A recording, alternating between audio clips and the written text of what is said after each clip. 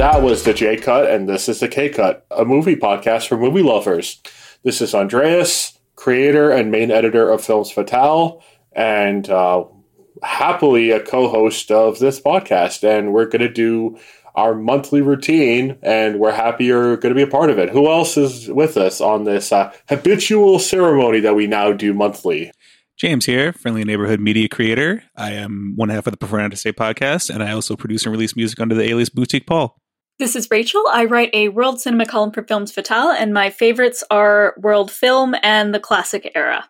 And if I had to select, I would say pretty much everything, but international and art house, for sure. So, speaking of all of our tastes, it's that time of the month again, and what do we have? We have the Cinematic Smorgasbord, where if you are listening to us for the first time, what we do is, luckily there's only 3 of us, so that's a nice odd number. We recommend movies to one another, movies we have never seen. So, as we just discussed, Rachel, you are an expert in classic Golden Age stuff, but also some international stuff.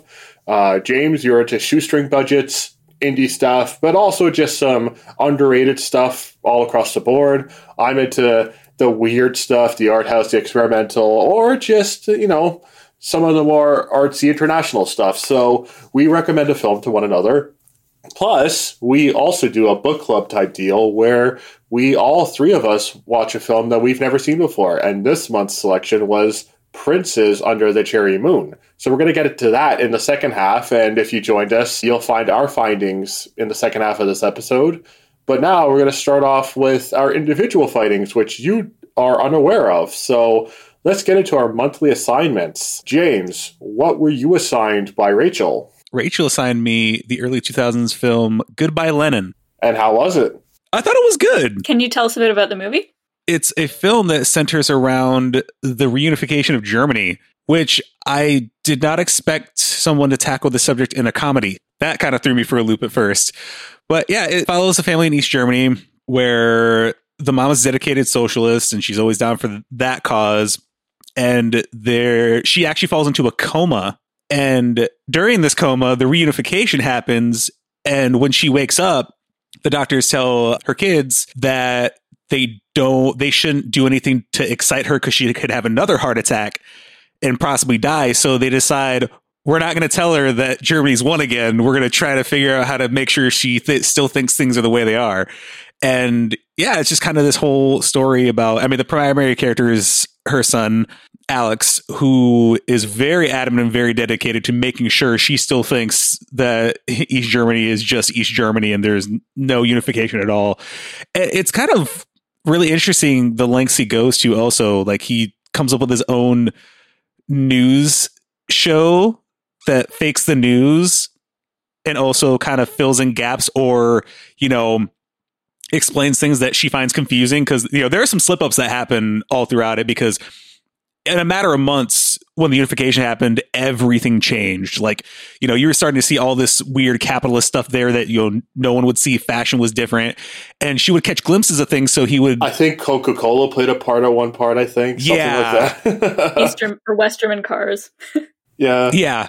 And the way he pulls it off is his friend and coworker is really big into filmmaking. So, he makes like his own little movies. So he gives him the task of helping him come up with these weird news stories. And yeah, it's just a really interesting film that shows the lengths of someone who really cares for their parent and wants to try to do what's best for them, even if it's not clearly the best.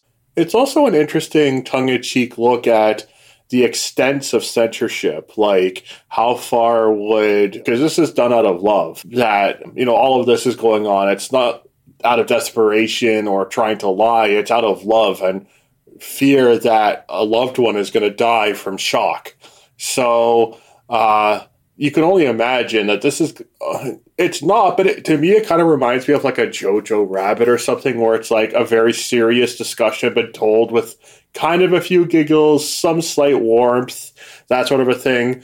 What it's really saying is like, look at how much stuff that countries and governments go through to like hide, to deceive. But here it's not out of love. So it's like a nurturing angle of a very serious conversation. And keep in mind that this came out in the early 2000s, so most of the viewers would have remembered East Germany and they would have remembered the reunification. And so a lot of those brands and events that happened would have been on their minds. And in fact, it's an actual thing in Germany called Nostalgie, which is it's a sort of remembrance of the way things were in East Germany. And so the movie would have appealed on that level too. I personally love this film. I've only seen it once. I watched it for a World Cinema class. At this point, it's been over 10 years ago. But it really does stick with you. Like, I clearly remember the climax. It's not exceptionally goofy or anything, but it's like comedic enough that it's like cute almost, but also still very serious, and it never loses sight of what it's trying to say or how it's trying to say it. I think it's tough because is it an underrated film? I do see it being discussed. I think it's maybe in some circles is underseen. It's certainly creative. I wonder if people don't give it enough heft because it's a comedy and they sort of think, oh, it's just a silly comedy, but really it is much more than that. I'd say things do get kind of lost in that regard. Like that's the only that's the only real issue with comedy is like it can get lost on people. Like it's almost like could be seen as a product of its time and only as such. Yeah, like a strictly 2000s dramedy, which is very different than the dramedies like The Big Sick or whatever that you would get now. Even though they're still the same genre, they're clearly of different worlds. Yeah. I think there was only one thing that disappointed me. I was hoping there'd be some reference to David Hasselhoff's performance on the Berlin Wall. And the joke that he's the reason they broke the wall down. But James, let's be honest. I don't think anyone needs to be reminded of that, let alone a catatonic person. I think like anybody should forget that. So I think that's only fair. Maybe hearing him would have fixed her. Maybe. I definitely enjoyed it. It was just very well done. It didn't need to be anything more than it was. Yeah, that sounds about right. Yeah, I'm glad that it worked out because that's one that I also really like. So when Rachel off the air recommended that one, I was like, oh, okay, that's an interesting one. I feel like it's underloved for sure. So I'm glad that you had a good time with it. Now we're gonna get into the one that you recommended for me, and alrighty, it's weird because I feel like it's almost. There's some minor similarities between the two films. In Goodbye Lenin, you have like this censorship or using specific practices as a means of conveying something. And that's in a very loose sense. There's a connection here with Four-Eyed Monsters, which is the film you gave me. An indie film by Susan Bice and Aaron Crumley. And they have basically mirrored their real relationship in the cinematic format, but almost by strictly using the conveyances of the digital mediums at the time, whether it's video cameras or even like popular applications or websites. So you're looking at 2006, so this was like MySpace. That was heavily used, and the idea of the top 8 and being replaceable. And there's an interesting narrative here where both partners can't really talk with one another when they're in person right beside each other. So they resort to a series of means like texting or writing on a board or writing on a notepad, as if to say they have this amazing connection online or from a distance. But when they're looking at each other, that comfort that people have now in the day of the internet is just gone, even if you love one another. And they go through the motions, the rising, the falling of the relationship, pretty much everything. And it's very brief too. It's like 70 minutes. And the amount that they are able to pull off with so many different varying ideas. Like, it's not just MySpace. It's not just texting. They get really creative with the amount that they do and how they display it. The top 8 MySpace pictures start unveiling themselves in a way without spoiling too much. It gets pretty metaphysical, and exceptionally so, because I didn't do this, but after the film, there's a little note that says you can watch anecdotes that we have created after the fact if you're interested in seeing more. And that's really interesting. So there is that connection with the audience as well. And speaking of which, the actual filmmakers have put this on YouTube for the world to see for free. So it's a very unique experience. Yeah, it's definitely interesting because you get a better sense of what's happening when you watch, because they did a whole like video podcast, like mini series detailing the whole production of it. And yeah, they thought it would be fun to kind of, not like even an art imitating life. It's like the art is an exact portrayal of their life, because when they got together, it was like, the internet connection, and they wanted to keep that spirit alive, which is why they had the different means of not actually speaking and communicating by writing things or, such and stuff like that. It's really interesting when you see the behind the scenes that they put together, because it was actually a very self-destructive process. Their relationship was actually very volatile for the most part, because of the means of which they had kind of formed this relationship. And then even in relation to all the people involved, like there's a lot of drama that went on behind the scenes with this whole thing that's actually really interesting. Oh, I had no idea. Yeah. They actually, I think that video series is on YouTube if you ever get a chance to check it out. It was definitely really interesting. They also did the classic thing. They maxed out credit cards to shoot it. It was all digital. But yeah, like you said, there's all these really interesting, because like the animation sections I thought were the most intriguing part, because I was like, they were literally trying to pull these really interesting forms of portraying these stories of themselves. And even like, it depends on like what they show and how they show it. So like with the animation, they're discussing, I believe it was like STDs and that talk. It's something like very severe, and it's like personal. So what's more personal than like a self-portrait via doodle? And that's exactly what they do. So it's like very inventive with a lot of what they're trying to say and how they say it. And, again, so many different ideas with like zero budget stuffed into 70 minutes. It's like, it's not going to be everyone's cup of tea, but if you're into like these digital cinematic experiments from everyday filmmakers and seeing it done really well, this is certainly a great example.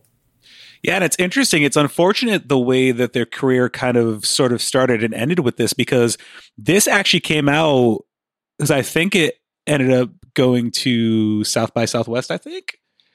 And oh no, I take that back. It was a Slam Dance Film Festival that it premiered at.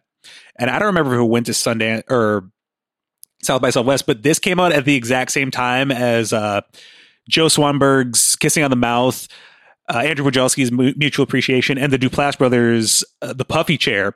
And those were the beginnings of what was considered mumblecore, except Four Eyed Monsters kind of just got tucked away because they ended up not being the best business people.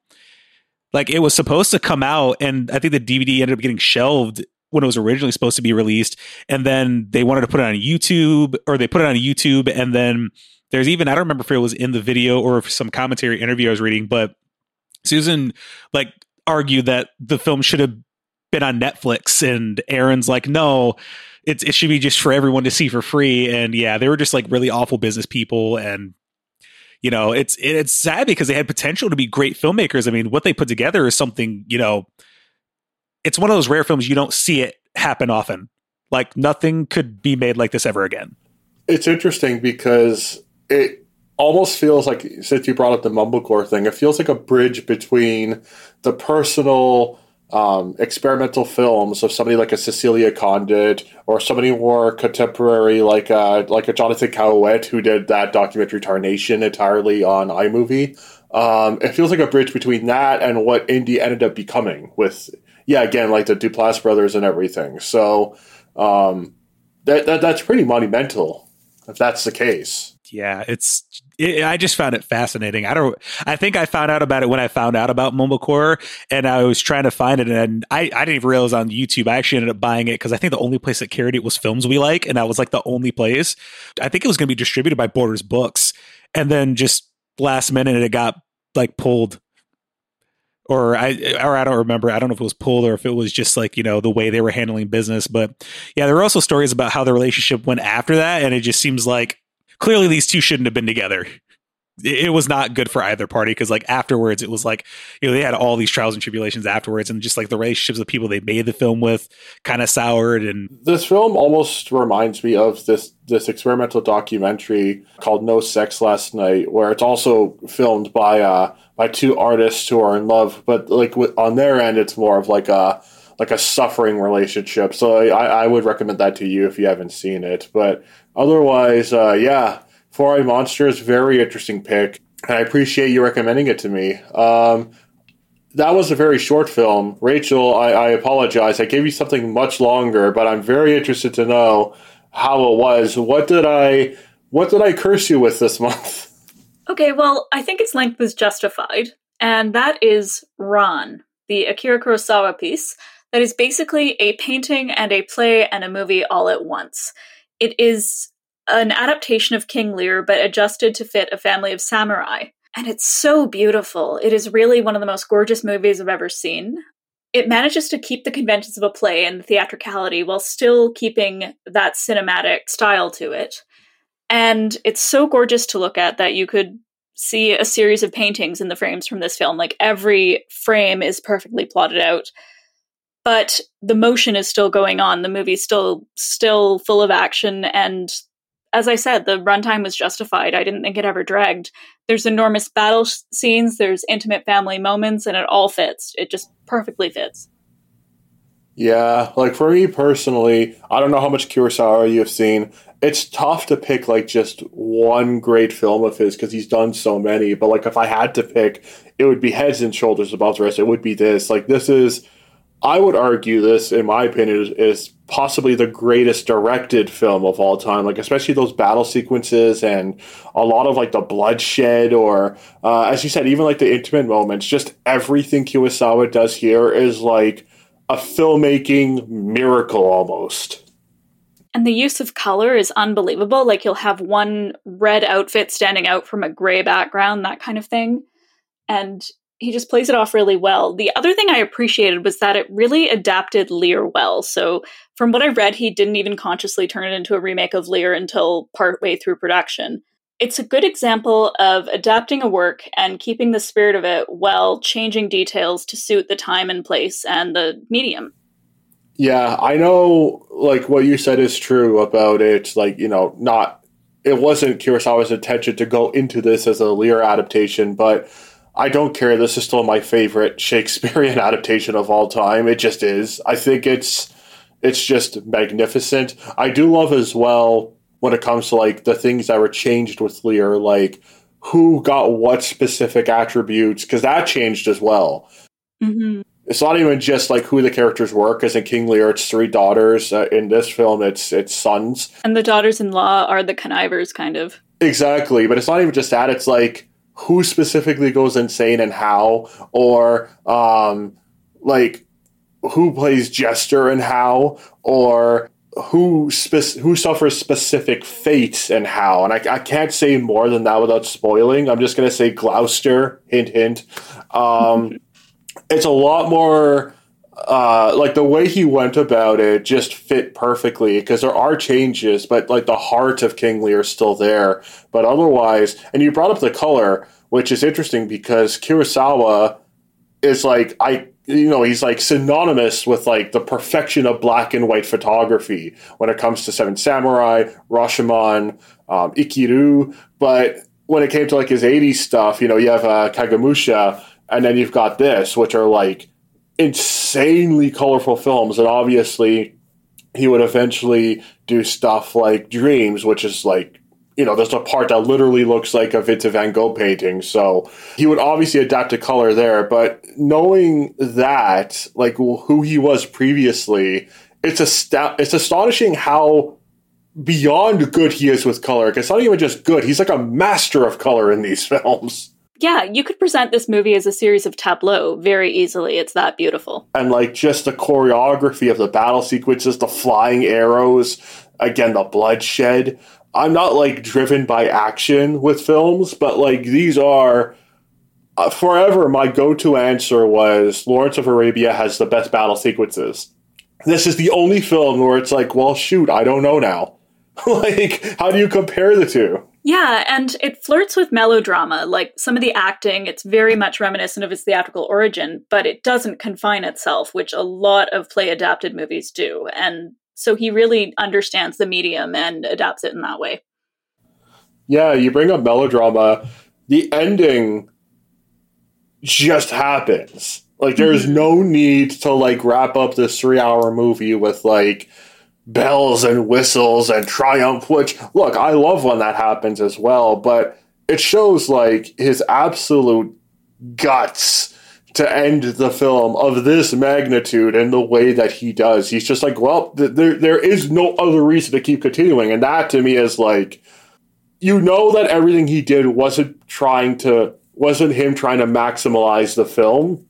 He just did whatever he felt was necessary, because he could have easily extended that ending, gone all out. But no, he's like, I'm doing whatever feels necessary. And again, that's why it's arguably the best directed film I've ever seen. Yeah, I would agree that it's definitely up there.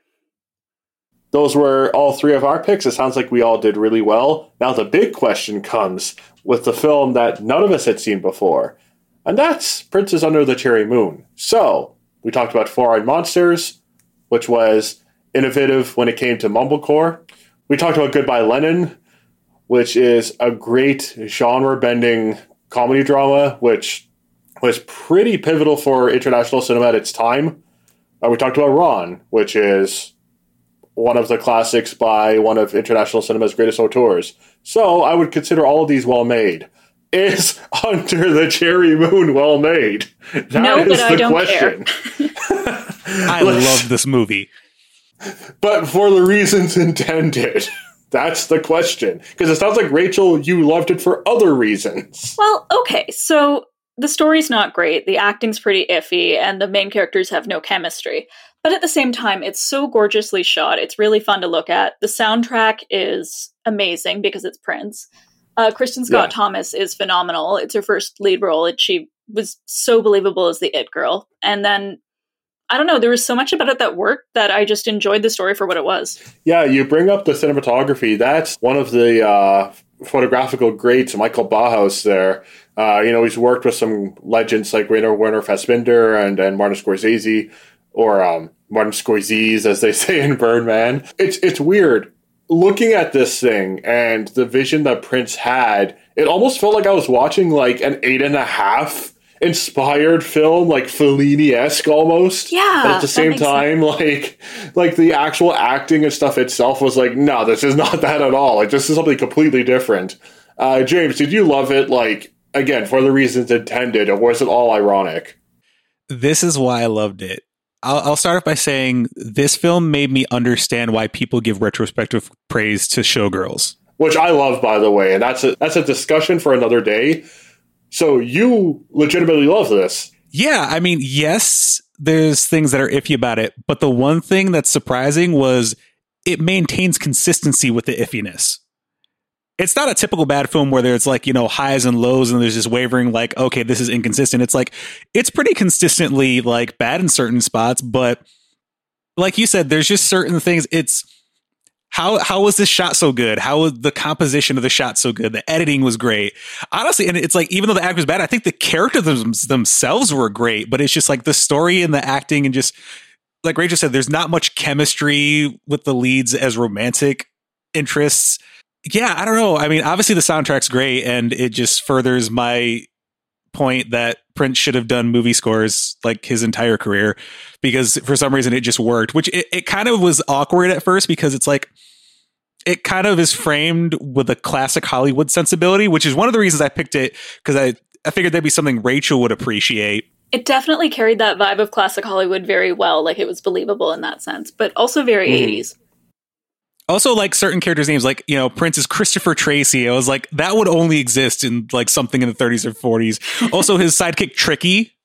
Yes. Yeah. He's like the generic sidekick you see in all the, like, the big shot guy in all those kind of movies. They have the sidekick who just kind of like, and they're just, I don't know what to call him in this movie, because like Christopher Tracy's not like, I don't know, I guess he's kind of a gigolo, but I don't know what to call them, because they're almost like a team. They call them gigolos throughout the film as like insults. Like I do recall that. I don't know. I don't know how I feel about this movie. On one hand, aesthetically, yeah, it's well shot. I love Parade, like the album. So I guess that doubles as a soundtrack. The occasional, because a lot of these songs weren't like actually sung diegetically or even lyrically here. Like Under the Cherry Moon, the actual title track of the film is just like an instrumental here, whereas on the album you get like the actual lyrics and everything. I was assuming that song was going to come out when like the bats happened, because like it's a very like Transylvanian like vampire sounding song, but no, that's not when it came. But you know, there's that and I might butcher the name of this, the Girls and Boys song, like that one where they like actually like perform live, and it's it's like actually infectious. I'm like, you know, these are the moments I live for. That type of stuff is awesome. Otherwise, I love Prince, but I found him unintentionally hilarious throughout this thing. The man was not an actor or a director. Yeah, well, that's the other thing. It's like Prince directed it. Like, I imagine it would have gone differently had he not directed it himself. But I almost wish he would have made more films just to see what would happen. Yeah. Imagine if he was still working today. Yeah, exactly. Like, if he was still working today, if Elvis could make a million, like, super mediocre films, at least this was, like, not great, but it's interesting. So, you know, compared to, like, you know, a million Elvis Hawaiian films, like, at least this is, like, okay, I don't like it, but everyone's a character. There's certainly a style to this. There's certainly Prince's weird sense of humor to this. It's signature. It's a signature film. It's not great, but it's like his. It's authentically his. I wouldn't have given it 5 Razzies. What do you win Razzies for? Let's have a look. Which, first off, I actually find Howard the Duck more entertaining, but Under the Cherry Moon is not as bad as Howard the Duck. Let's get real. It's not as bad. So what did it win? So it won Razzies for Worst Actor and Worst Director. Okay. Worst Supporting Actor for Jerome Benton. And Worst Original Song. It's Prince, for God's sakes. Okay, that one I don't necessarily agree with. And KST got nominated for Worst Supporting Actress, which, like, she did nothing wrong in that movie. Sorry. I would argue if she came off badly, it's because of either the directing or the editing. Her performance itself was not bad. Plus, she's a legend in general, so I mean, like, who cares? I think one of my favorite things is, despite how wonky it is, Prince had the charisma of a legitimate movie star. Like this, you know, he never did interviews. The most you'd get, it's like, you'd see, like, his performances was who he is, but to see him acting and actually like speaking consistently for a long period of time, it's like, I almost wish he would have done more movies in general, not even like his own, just acting. Cause, you know, he's clearly a guy who loved movies. And he certainly wasn't boring to watch at all. No, definitely not. Never. And I know, like James and I are Prince obsessives to varying degrees. Rachel, I know, I wouldn't say you're like not a fan, but like, you know, I don't think you've experienced as much Prince. I don't know much about Prince at all, to be honest. You said you like the music. Would you be willing to check out more? Oh, absolutely. 100%. I was playing it all day today. The actual Parade soundtrack? Awesome. Yes, like the actually. actual album? I was like, I'd better catch up. It's really good. And I would say this, and James might disagree with me, Parade's not even close to his best album. And that's how good he gets. Like, Prince is amazing. I guess to wrap up this segment, James, do you have any recommendations for Prince albums for Rachel and listeners? Do you go obvious? Purple Rain? Well, the first 6 for sure. Pretty much everything through the 80s. Yeah. So like Controversy, 1999. Controversy and Dirty Mind are my absolute favorites. Dirty Mind is amazing. It's like Elvis Costello, but better. Like, much better. I'll have to check it out. My pick would be Sign of the Times. It's a double album. Every song is different, but every song is perfect. Also the Batman soundtrack. Oh, yeah, True. I forgot about that. Yeah, which only like 3 songs were in the movie, and he made an entire album.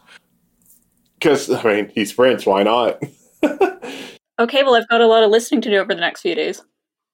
Yeah, but that was when it comes to these book club selections, it's still one of us that does it. So that was your pick, James. I believe it's your turn, Rachel, to pick the next month. So we know what it is already. Tell the listeners at home, what are we going to be watching this month and why? Okay, so I chose Supernova, which came out in the past year. It was completely missed by all of the award ceremonies, and it stars Stanley Tucci and Colin Firth playing a couple, and I will not say anything more about it. Fantastic. So that's what we're going to be watching, Supernova. It's a nice, brisk, 90 minutes? Very short and sweet. Something like that. Yeah, I think it's pretty accessible as well. So we look forward to that, and we hope that you do too. Having said that, we've got more than just Prince recommendations and Smorgasbord recommendations. We're going to say farewell and sign off for the night with our weekly choices. So, James, what are you going to recommend to listeners this week and why? When you brought up Ron, which I haven't seen, unfortunately, the whole thing with King Lear, it made me think of the movie The King is Alive by Christian Levering, which is the fourth Dogma 95 film to be released. Oh, wow. And it is about a group of tourists in the Namibian desert, and their tour vehicle runs out of gas and they're stranded. And as kind of tensions get high, there is a character who happens to be a theatrical manager. So he persuades the group to put on their own production of King Lear. And as things goes on, the play starts to, or the real life starts to resemble the play, and it gets kind of surreal and everybody's kind of like losing their minds. It's a really interesting film. It also stars, actually, who's all in this? Because there's a couple people. Actually, the most notable, I think Jennifer Jason Leigh is in it. She was like the most notable in this movie that I can think of, at least that I had ever seen. Factoring her indie prime as well. Yeah. So yeah, cool. It's a really interesting film. Awesome. I'm going to have to check that out. My recommendation this week, and I hope I've not brought this up before, when people discuss Martin Scorsese, I only watched this for the first time last year. I think it is one of the most underlooked, underrated films I think I've ever seen, and actually one of Scorsese's best. It's this really weird black comedy film of his called After Hours. I was just going to ask if it was After Hours. That movie's so good.